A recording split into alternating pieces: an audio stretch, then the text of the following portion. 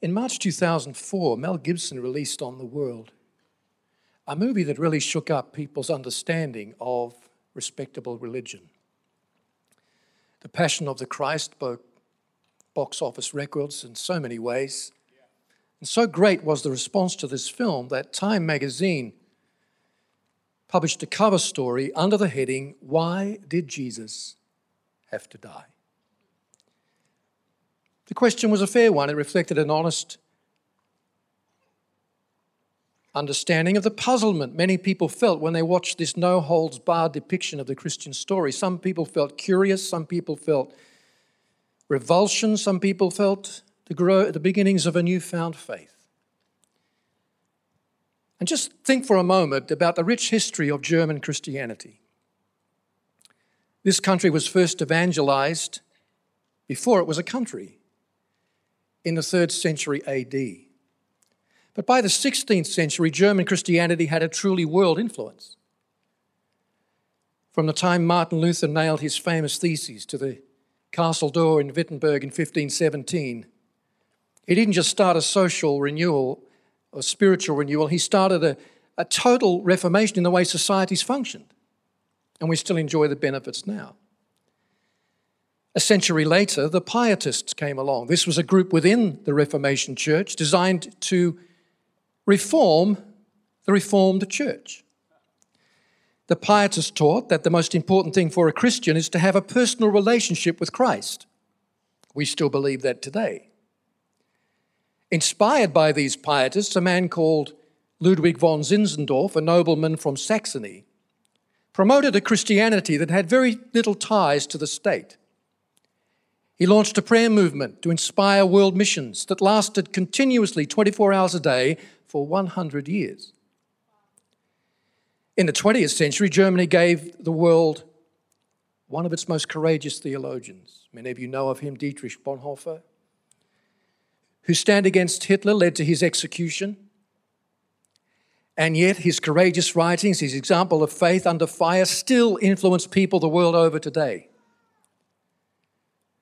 The 20th century also gave the world a friend of mine whom I believe to be the second greatest 20th century evangelist after Billy Graham. His name is Reinhard Bonnke. In a decades-long ministry, mainly in Africa, he has led more than 74 million people to faith in Christ in Africa alone.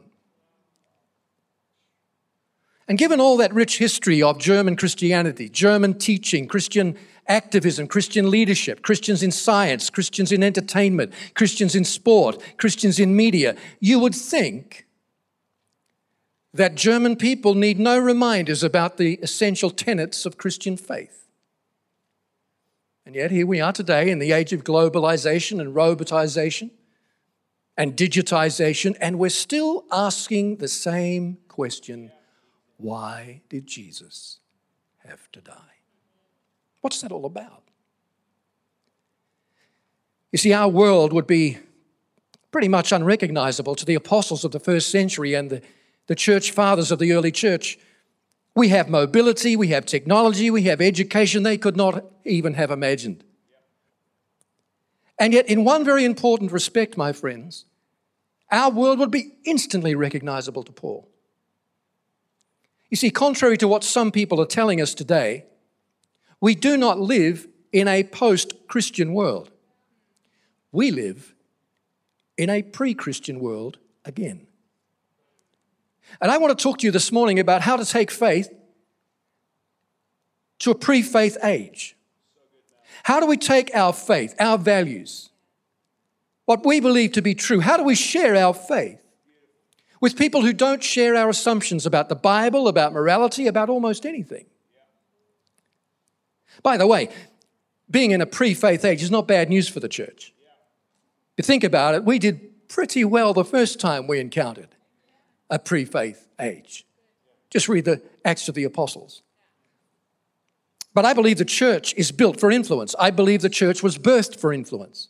I believe that you and I as Christians are called to influence. We're called to change our world more than it changes us. In Jeremiah 29:7, the Bible says, "Seek the peace and prosperity of the city into which I have sent you as exiles, and pray on behalf of your city," it says, "for in seeking its welfare, you will find your welfare." Do you know God intends the city of Berlin? I love Berlin. Since I first came here many years ago, I have loved Berlin. God intends your city to be blessed because of, not in spite of the fact that you are in it. In Romans chapter 12, verse 2, we read this, "Don't be conformed to this world, but be transformed by the renewing of your mind so that you live out the good, acceptable, and perfect will of God." This was not written to an individual. Sometimes when we read the scriptures, we think we're meant to read them as they're just talking to me. Well, they are, but they're also written to groups of people. The book of Romans was written to a collection of churches in the capital city of the Roman Empire. And Paul was saying to them as a group, don't be conformed to the culture of Rome. Be transformed because your mind is renewed so that you live out the good, acceptable, and perfect will of God, or the God kind of culture. What is culture? It's a collective expression of what is good and acceptable here. When I get on the plane tomorrow and go back to where we live in the UK, there are certain things that are good and acceptable there which are not good and acceptable here. So when he talks about the good, acceptable, perfect will of God, he's talking about a culture that God approves of. And if we're going to bring faith to a pre-faith age in your workspace, in your daily life, in your Monday to Saturday, we're going to need some changes in the way we think. I'll share a couple this morning. I'll share some more tonight. Don't think I'm going to share exactly the same thing tonight. I'm not, but it's the same message, just in 2 parts. There's actually 10 parts, and I'll get to give you 2. For the rest, you have to watch the movie or read the book. The first thing we need is a different understanding of the headship of Christ. In Ephesians chapter 1, verse 22, the Bible so wonderfully says that God has made Christ the head of all things. Many Christians believe, and many people in secular society agree, that Jesus is just the head of Christianity or religion. No, Jesus, as far as God is concerned, is the head of all things. Why did we do Lift yesterday? Why did we do it last year? Because we believe, Mark believes, I believe, you believe, that Christ is the head of business too. He's the head of media too. He's the head of education too. He's the head of law and politics and sport and entertainment and the arts and technology. And I could go on and on and on. He's the head of all things. Every sphere of influence in heaven and in earth, Christ has been made head of that thing. It's just that most of us don't see it yet. Tom Wright, a bishop in the Church of England, has written, when Jesus came to earth in the incarnation, the King had come to reclaim and redeem an earthly realm that was his by right. In Matthew 28:18, Jesus said, all authority in heaven and in earth is given to me. Therefore, in light of that, because of that fact, go and make disciples of all nations. Can I just say to you today, with respect, that Hillsong Church and other churches do not go into the world to make disciples because we have cool music or because we have different styles of preaching and we use media in clever ways and we're nice people. Welcome home. We're nice people. We go to make disciples in the authority of his name, and it's only the delegated authority of Jesus that wins people to Christ. When we become Christians, we don't make him head of all things, we simply recognize him. If you're the head of all things, I want you to be head of my life too. If that's the way the world is going, towards the headship of Jesus, where he is crowned the Lord of all, and one day people have to bow to his name and say, you are Lord, I want to get there early. I want a front row seat. You know, there's one cure for the fear of man, and that is the authority of Christ. When you fully understand that Christ is the head of all things, not just Sundays. He's the head of business. He's the head of management. He's the head of retail. He's the head of whatever you do in whatever sector. When you realize that, you become less afraid of people and what they might do to you.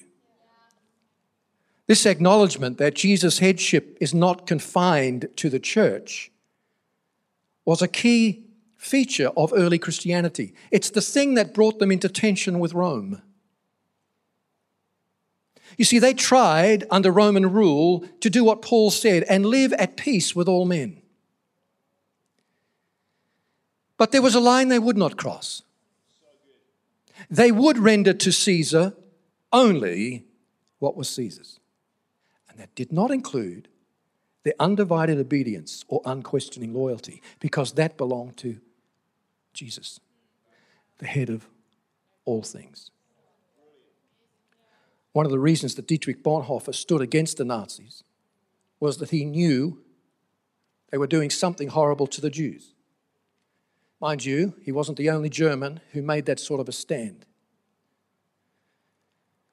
He was hanged 2 weeks before the liberation of Berlin, and the guard who witnessed his death said, "I have never seen a man so at peace with his God." He lived as if there was a line he could not cross.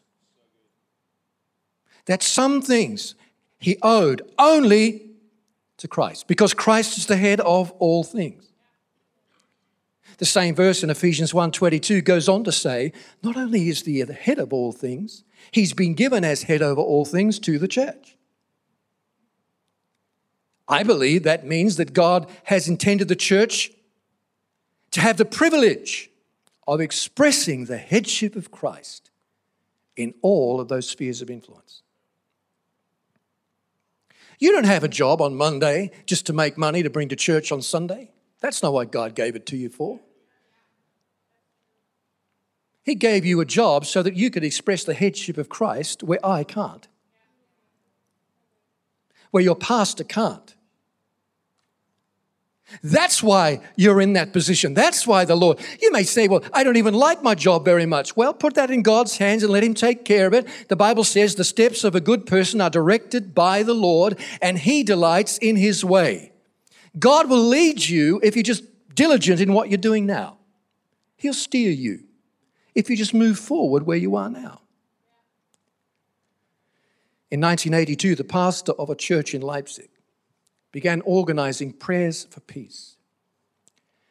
Christians would meet every Monday. Often just 10 or 12 people would come together. They were passionate, though, about seeing an end to the division that the Berlin Wall had brought to their city. The meetings continued despite the pressure from the East German government. The pastor erected a sign outside the church. It said, "Open to all. Welcome home." Young people, Christians, even atheists, started to take refuge in the church, and attendances grew quickly.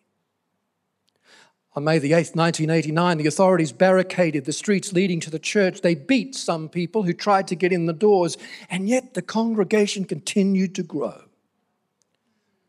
On October 9, 1989, the government announced that this counter-revolution, as they called it, would be put down by force if necessary.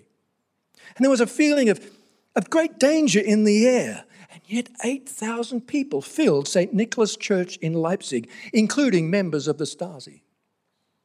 At the same time, 70,000 people gathered in other churches across that city. The following Monday, 120,000 people took to the streets in protest against the government. Erich Honecker resigned 2 days later. And October 23, my birthday, 300,000 people took part in protests in that city. On November 9, the wall came down and the waves were felt around the world. I have a question for you. Could it be that one group of 10 or 12 Christians in a little city no one then had heard of called Leipzig actually believed that Christ is the head of all things, and because they believed that, they changed the course of human history? Is that even possible? Do you believe that is possible? I believe it is perfectly plausible when you consider that there were millions of other Christians around the world praying for the same thing at the same time. Someone just has to believe that Christ is the head of all things. Everything starts from there. You can sing all you want. You can preach all you want. But until we believe and act as if Christ is the head of what I do on a Monday, we won't change a nation. We can sing about it. We need to do it. We need to live like Christ is the head of all things. One of the greatest evangelists of the last century, I mentioned Reinhard Bonnke. When he first went to Africa, he says, I was so afraid to pray for the sick. I was surrounded by sick and dying people, and my compassion was with them.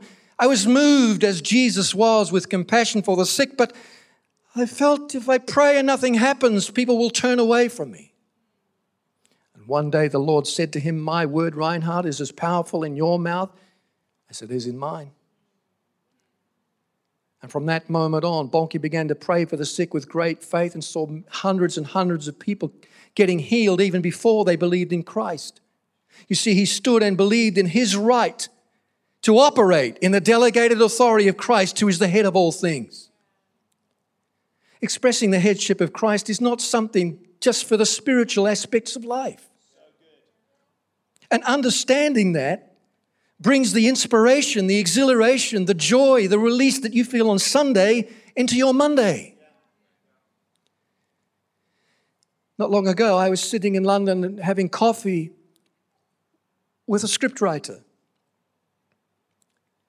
She has been an actress, director, and writer for many, many years. She's a very committed Christian, member of her church. I said, what are you doing now? She said, well, actually, for the last few months, I've been writing a screenplay for a TV series. I said, what's it about? She said, it's about a man who had great influence in the black music scene in the 50s and 60s in America. She said, I knew him personally, and I feel his story needs and deserves to be told. But Mel, I'm disturbed. I said, why? She said, well, I'm a Christian, as you know, and I love the Lord, and this was not a nice man. He did a lot of terrible things. Do you think this is even the sort of story a Christian should be telling? And I said, well, let's rephrase the question. How might you tell the story in a way that a non-Christian could not? What lessons might you be able to draw from this story so that without hitting people over the head with the Bible, you can suggest there's a better way than this? What lessons of life might you be able to portray in an entertaining way, in a way that a non-Christian couldn't? And suddenly, I'll never forget, she broke into this huge grin. And she's a black lady, so this grin was really bright. I love it when dark-skinned people smile. I mean, it really turns the world on for me. And she just grinned from ear to ear, and she said, that changes everything, doesn't it? You see, suddenly she had just a little glimpse that Christ is the head of the dramatic arts. It changes your Monday. And if you know that Christ is the head of all things, you recognize there are parts of secular life that are potentially honoring to God. And you set about redeeming those things and appropriating and recreating those things.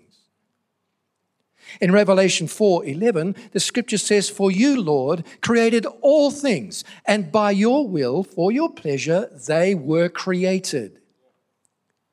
Do you know that God will eventually take everything people do on planet Earth that in any way reflects his good nature and character and turn it into something that brings him honor and pleasure?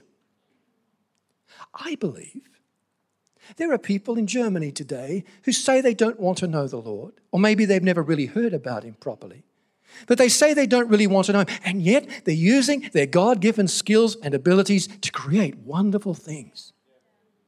I believe that one day the Lord will take what they've created and use it to bring him honor, even if they themselves, sadly, are lost.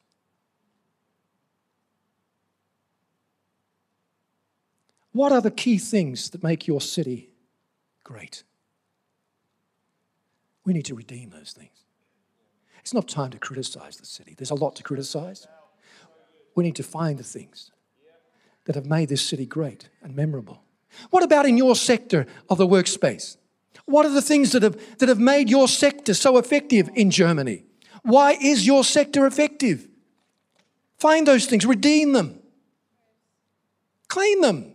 Say, Lord, I'm going to do my best to extend that thing and grow that thing. I'm going to pour energy into that. Sometimes we spend so much time saying, what's your will, Lord? And the Lord just says, do something. Just move, just have a go. Just come on, find one thing, try it out. And what if you fail? Well, you won't do it again. You'll go and do something else. Chances are you will succeed. In Acts 17, this is very important. In Acts 17:26, the Bible says, for from one man God made every nation. The word there is ethnos, which means tribe or people or race or nation. That they should inhabit the whole earth. In another translation says, he has arranged the seasons of opportunity for every nation. God has seasons of opportunity for Berlin. This is one of them. We need to grab it with both hands. We need to find out where God has blessed this city in the past. You see, those areas where Berlin is good are not just areas of productivity and creativity by human beings. They are areas in which God has poured his rain on the just and the unjust. And we need to reclaim them as such and say, this is evidence that Christ is the head of all. Let me redeem this. Jonah was surprised, stunned, to find that God had a plan for a city that he didn't even like. You might say, I don't much like Berlin. I wish I didn't live here. Well, you're a bit like Jonah. Don't run from the call. You know what happened to him. He was surprised God had set or arranged a season of opportunity for Nineveh. Nehemiah risked his life rebuilding the walls of Jerusalem because he was convinced God had a purpose and had arranged the opportunities for his city. Jesus, just hours before he died, stood on the Mount of Olives, looked across the Kidron Valley at Jerusalem and wept. Oh, Jerusalem, Jerusalem, how often I would have taken you under my arms like a hen takes her chicks under its wings, and you would not have it. God has a purpose for Berlin. He has arranged seasons of opportunity for Berlin. Do you believe that Christ is the head of all things in this city? Will you redeem what is potentially good in your city? The other thing we need, if we're to bring faith to a pre-faith age, is a new understanding of worldview. Now, when I say worldview, I don't mean your view of the world. A worldview is a construct. It's a filter through which you sift everything that happens to you and try to make sense of a confusing world. It's a story, if you like, an inbuilt story that you tell yourself that makes sense of things. Everybody has a worldview. Even people who don't seem to be thinking anything are thinking something, and they're living it out. Did you ever meet somebody and think, why on earth did they do that? What were they thinking? How many parents are here? Do you ever look at your kids and say that? What were you thinking? I think that when I go to airports. Why did they call this building a terminal? Why choose a word that in English normally means ending in death?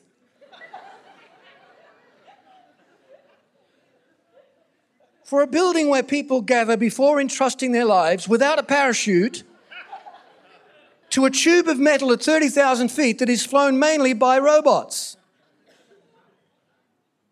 What were they thinking?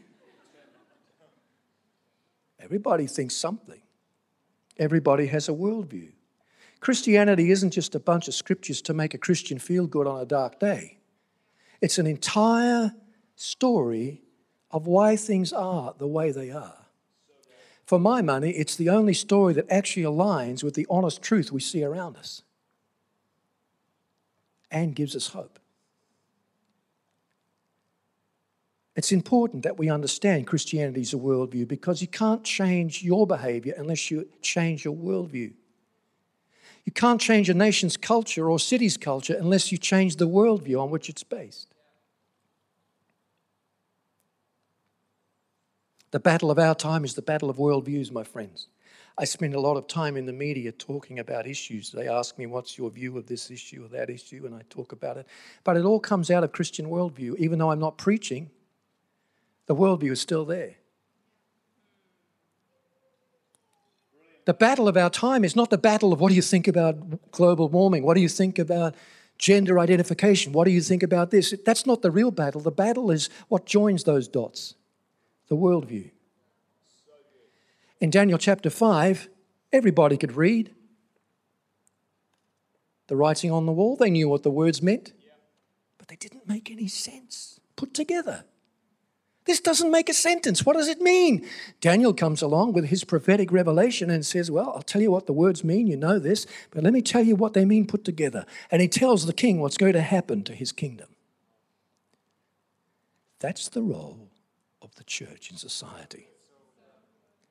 Not just to talk about the issues, but to join them together and say, now, when you see this whole thing through the Christian worldview, you begin to understand this is where we're going. And this is what we should do about it. We need to equip ourselves for that role, my friends. Sometimes we're training ourselves in the how-tos of Christianity, but not the whys of Christianity. And you know, you can do the how-tos, but if you don't understand the whys, the how-tos are difficult. So what do you mean? Marriage. We tell ourselves how to build a good marriage. We learn how to build a good marriage. Nothing wrong with that. It's important. The Bible says a lot about it. But the Bible says even more about why marriage is important. Is it just because we want to have children and they need a home? No, that's not the fundamental reason for marriage in the Bible. Is it because we need a friend and a companion through life? That's true, but it's not the fundamental primary reason for marriage in the Bible. The primary reason is this. Human gender reveals two different but mutually complementary aspects of God's nature. Gender difference is not just physical.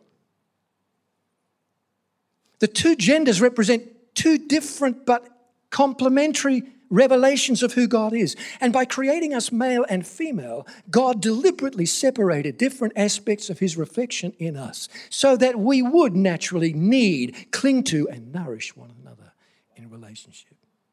When a male and female come together in marriage, they form a union with the potential to present a much more complete revelation of who God is than they had when they were on their own. It's a revelation for themselves, a revelation for their children, a revelation for their neighbours. Now, I'm not saying single people don't reveal God. Jesus said being single is a high calling. He was single. Paul said, I wish all men were like me, single. That's what he said. Why? Because he said when you're single, you don't have to think about the needs of your partner. You can devote yourself completely to what God wants you to do. It's a high calling to be single. Never look down on single people.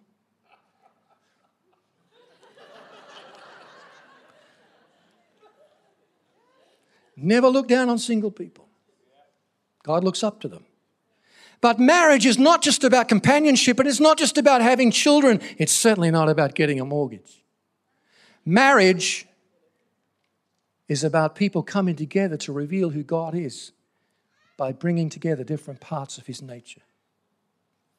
Consider the question of sexuality today in the world we live in. Sexual orthodoxy says the body is separate from the true self. You and your body are two different things. And so you can do with your body as you please. It's a tool. It's something to be utilized. It can give you pleasure.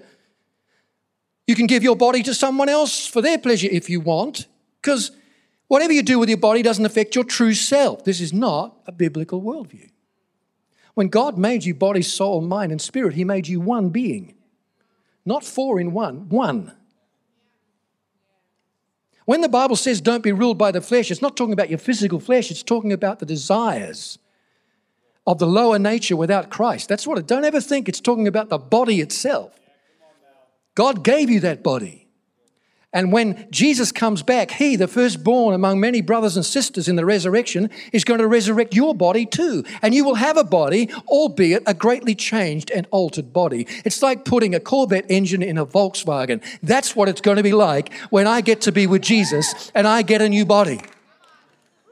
This old mortal, Paul says, will be done away. It will go. And God will give me an immortal body like the one Jesus has. And if you think about it, this dualism of body and inner self, it's behind all sorts of issues today. Sexual immorality, I would argue assisted dying in most cases, abortion on demand in most cases, all based on the same idea that my body is separate from the real me. When you apply the Christian worldview, it changes the way you see things. It liberates the way you see things. And I finish with this. Our worldview is based in revelation. It comes from revelation. And we need to have a constantly growing worldview if we're going to really help people living in a pre-faith age. Because the issues are always changing. People have different needs now than they had 20 years ago. Oh, I know people are fundamentally the same, but the presenting needs are different. So our worldview needs to keep expanding so that we understand God's nature better and how it applies to these questions and these needs. How do you grow your worldview? 3 quick things. Study your Bible. In John chapter 1, in the beginning was the Word, and the Word was with God, and the Word was God. The same was in the beginning with God. All things were made by Him, and without Him was nothing made that was made. In Him was life, and the life was the light of men. He came unto His own, and His own received Him not. But to as many as received Him, to them He gave the power to become the sons and daughters of the living God. In the beginning was the Word. Why is Jesus called the Word? Because Jesus is the sum total of everything God ever wants to say to you. Everything you ever needed to know about God is said through Jesus. When you read the Bible, always look for a living manifestation of the living Word through the written Word. Look for Jesus. He's there even in the Old Testament. When you read the Bible, look for conditions as well as promises. Focus on your responsibilities, not just your rights as a Christian. Look for the bigger context beyond yourself. He's not just talking to me, he's talking to the Corinthians in the book of Corinthians. What did they understand he was saying? That will help me understand what I'm meant to see. Otherwise, we put it in our modern culture and we think, well, it means this. It doesn't mean that at all.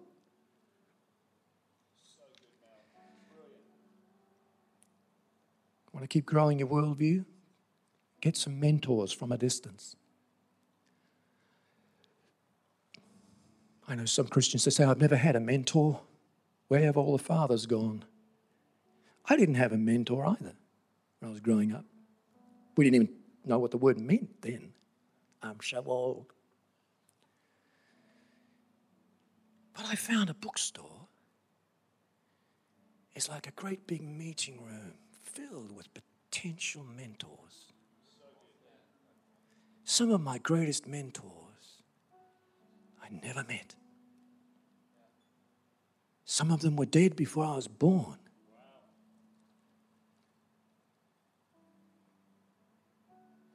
Your brain takes up 2% of your body weight, but uses 20% of your body's energy. You need to be careful how you use that energy. Reading is interior decorating for the brain. Make sure you decorate it well. Find some mentors, even from a distance. And finally, want to keep growing your worldview, walk a mile in someone else's shoes. Nothing stretches your understanding of God like serving someone else. Martin Luther King Jr. said a human being hasn't begun to live unless he or she has looked beyond their own narrow concerns and seen the broader concerns of humanity. He said, life's most urgent and persistent question is this: what am I doing for other people?